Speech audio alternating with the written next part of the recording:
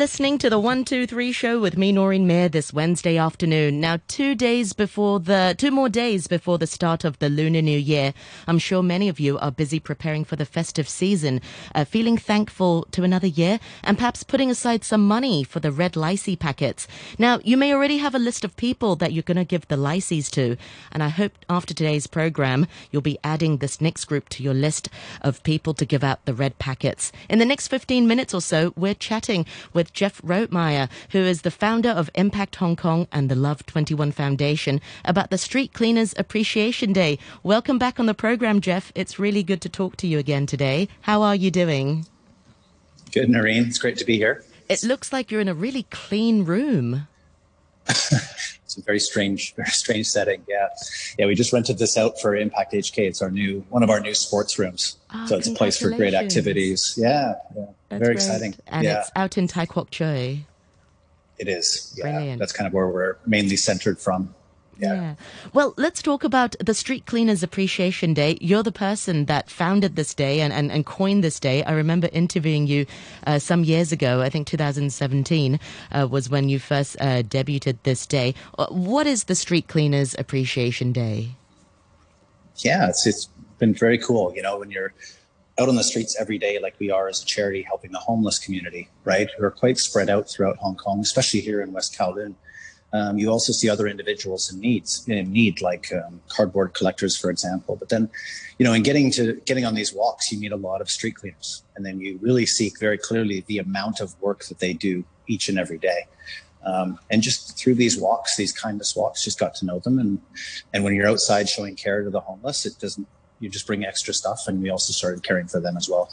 Exactly. Why is it important to sort of reach out to this group? I feel like this group we often say, our street cleaners, you know, they do so much, but there's not a lot of recognition for them. What's your thoughts on this? Yeah, so true. I mean, we do work with the schools. You know, I used to be a teacher, so I go into the schools quite often with Impact HK and educating about, you know, the importance of showing kindness to people in need. And one question I can very simply ask students and yourselves is, you know, if somebody's helping you each and every day, you know, should you appreciate that, right? It's like the easiest question ever. Like all the students are like, yeah, of course, perfect, makes perfect sense, right? And then I ask, okay, what about the street cleaners? And they're like, oh yeah, yeah, that makes sense, doesn't it? You know, these individuals are outside helping us every day. They're pretty much all between the ages of 60 and 80 years old. They're paid very unfairly, in my opinion. They work every single day. I think they're only allowed one day off a month. So it's a community that's definitely unfairly treated, and they help us every day. So it's really our goal in society to care for people and stand up for others who are unfortunately held back. Absolutely. Where did this idea come from? I mean, to start a day on social media, and I think it's received a lot of traction. Every year there's always a Facebook event, and everybody just sort of likes it and says, yes, I'm in. How did this idea come to you to start a day on a social media campaign? Impact HK is just a really cool charity because it's just been involved like thousands of really caring people in Hong Kong. And when you have that many people coming together with a focus on caring and standing up for people in our city, you know, sky's the limit. You know, we can accomplish great things. And I think highlighting, you know, the plight of the street cleaners in Hong Kong is definitely going well. I think it stands out to people. It's not a financial incentive for us to make a day like this as a charity. It's not going to pay our bills, but it does really encourage people in society to stand up and care for others. And that's what we want them to do for the homeless as well. Yeah. Jeff, you made by the way, we are on Facebook Live as well for our listeners. Feel free to join us there. Noreen Mayer on RTHK Radio 3. You'll be able to hear and see Jeff there. And feel free to comment and let us know your thoughts about how you commemorate and how you celebrate street cleaners. You mentioned a really good point that, you know, these street cleaners aren't being paid a lot. Many of them are perhaps on minimum wage, and the government has just announced that they're freezing minimum wage, which doesn't just mean for the next 2 years, but for the next 4 years, these people are being paid the same amount, not catching up with inflation. They're being paid $37.5 an hour. That really is a sin in the city, you know, against a backdrop of such a rich society. I guess the question is, I never thought to give out LICE money to street cleaners. You give it out to your security guards in your building and people that you see in the office. How do you sort of overcome that nervousness of approaching a stranger and to people who really help us every day, help keep our city clean? Yeah, I want to touch on this before, though, the minimum wage aspect. I really highly doubt that they're getting minimum wage, because I think if you look at the amount of hours that they work per week and per month, it's insane. I mean, it's every single day. I see the same individuals every day here, especially in Tai Kok Tsui. We're really good friends with the street cleaning community, and they're working tirelessly every day. They're also eating in their workplace. They're treated unfairly. So there's a lot. I think, I'm not exactly sure on what they're paid, but I know, around that $14,000 range is quite typical. If we're talking a 30-day month, I have a tough time believing that they're getting paid above minimum wage.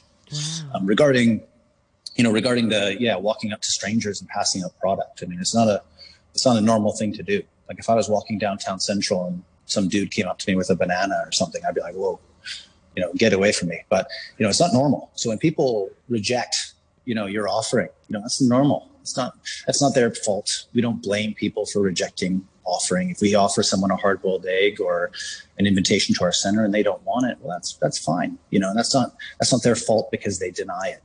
But, in getting to know individuals, we realize it's not a pride thing. It's a trust thing. And, it's difficult to trust someone offering you something on the streets. Right. Yeah. But I think you'll find I'm pretty good at it now. I've been doing it for about 7 years on the street. So I've got my technique, and I think a good smile and a good ni hao or, Joe-san, a really good, open, caring voice and, get your camera away. Don't take your camera out. Don't photograph these individuals by doing so. Make sure that they understand that the only reason you're passing that to them is because you care.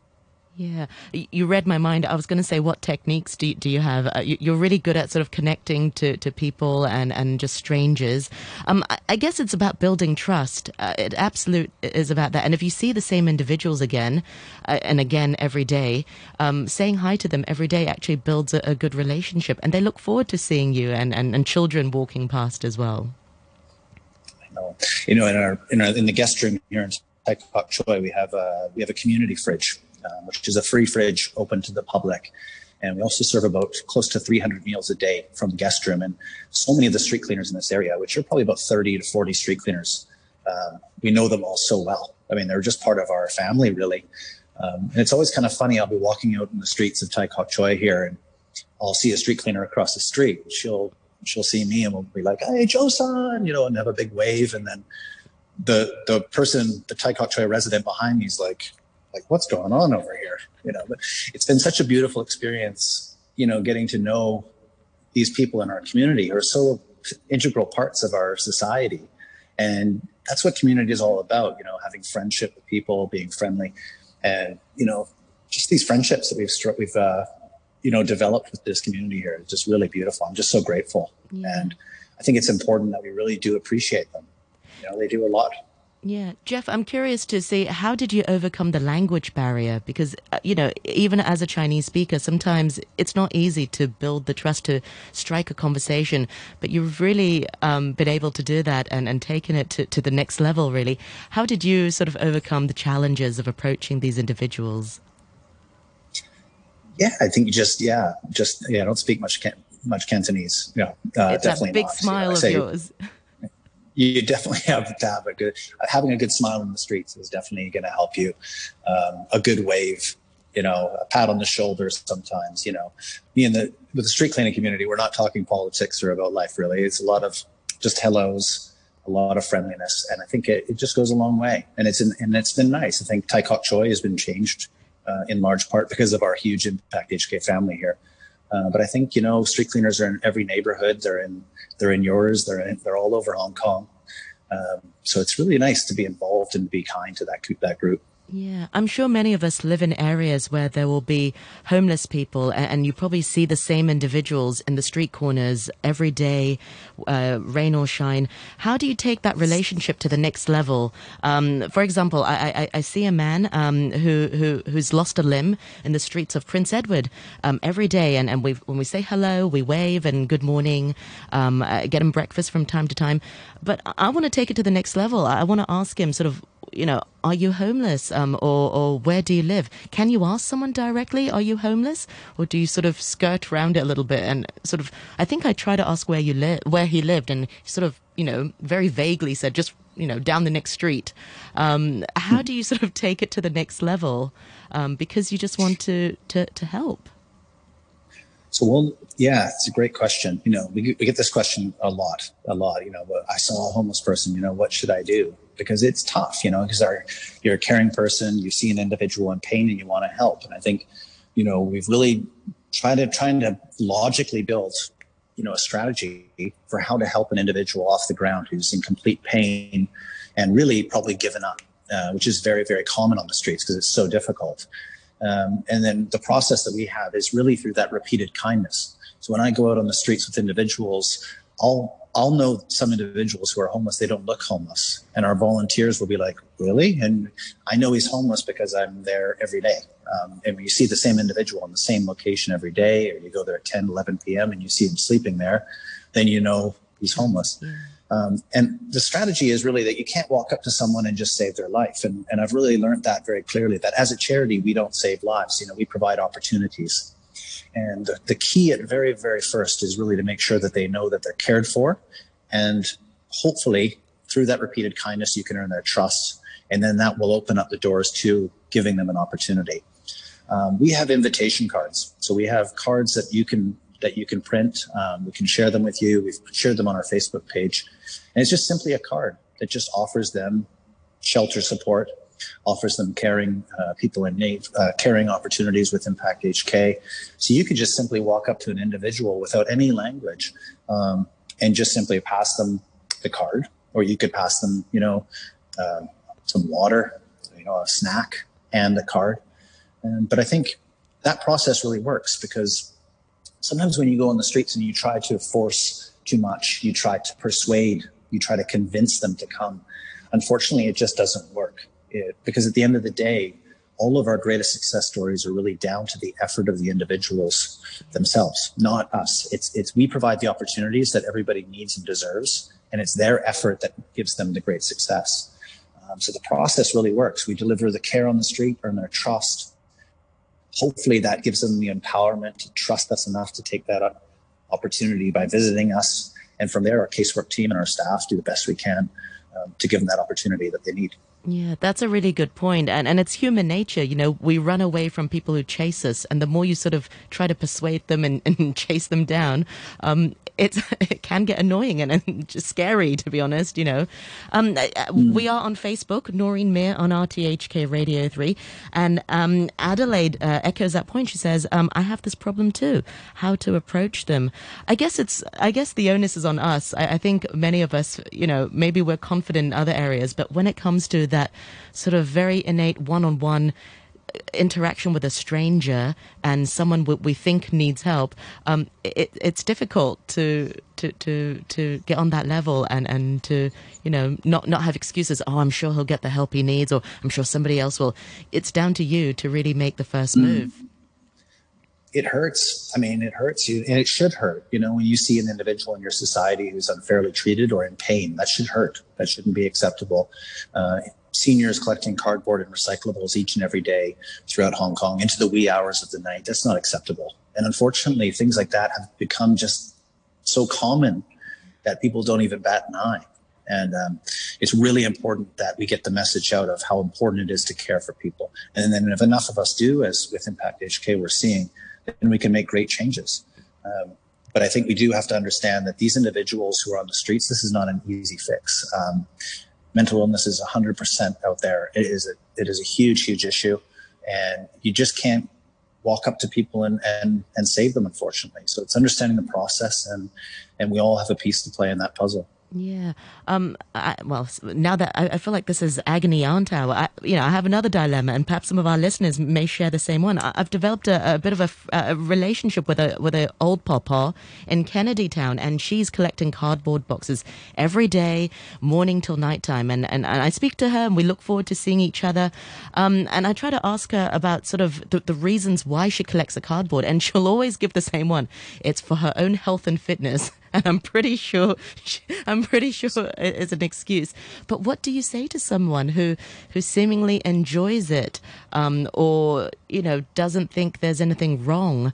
The reason I feel like I'm putting more emotion in it because I feel like she shouldn't be working. But how do you sort of talk to the individual if they don't see a problem with it, or they want to work, or they say they want to work?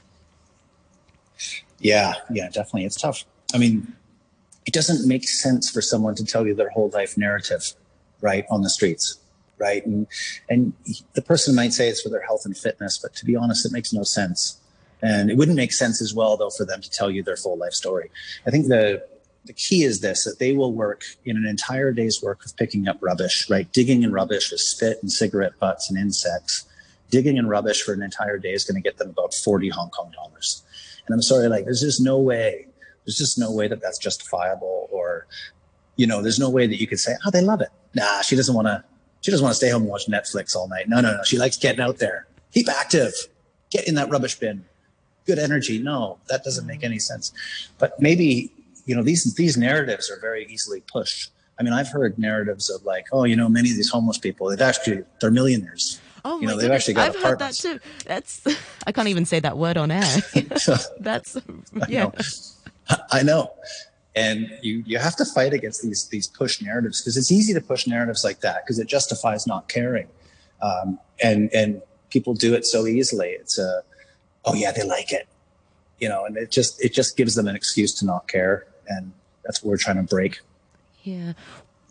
I do think Hong Kong is a caring society, but it's often quite easy to be so busy with your own lives that these individuals sort of fade into the backdrop, and you no longer pay attention to it. Why is that? But then if you speak to someone one-on-one, they'll say, yeah, it needs to be changed. But why is it so easy for people to sort of go by their daily lives without really taking action? I've often wondered that.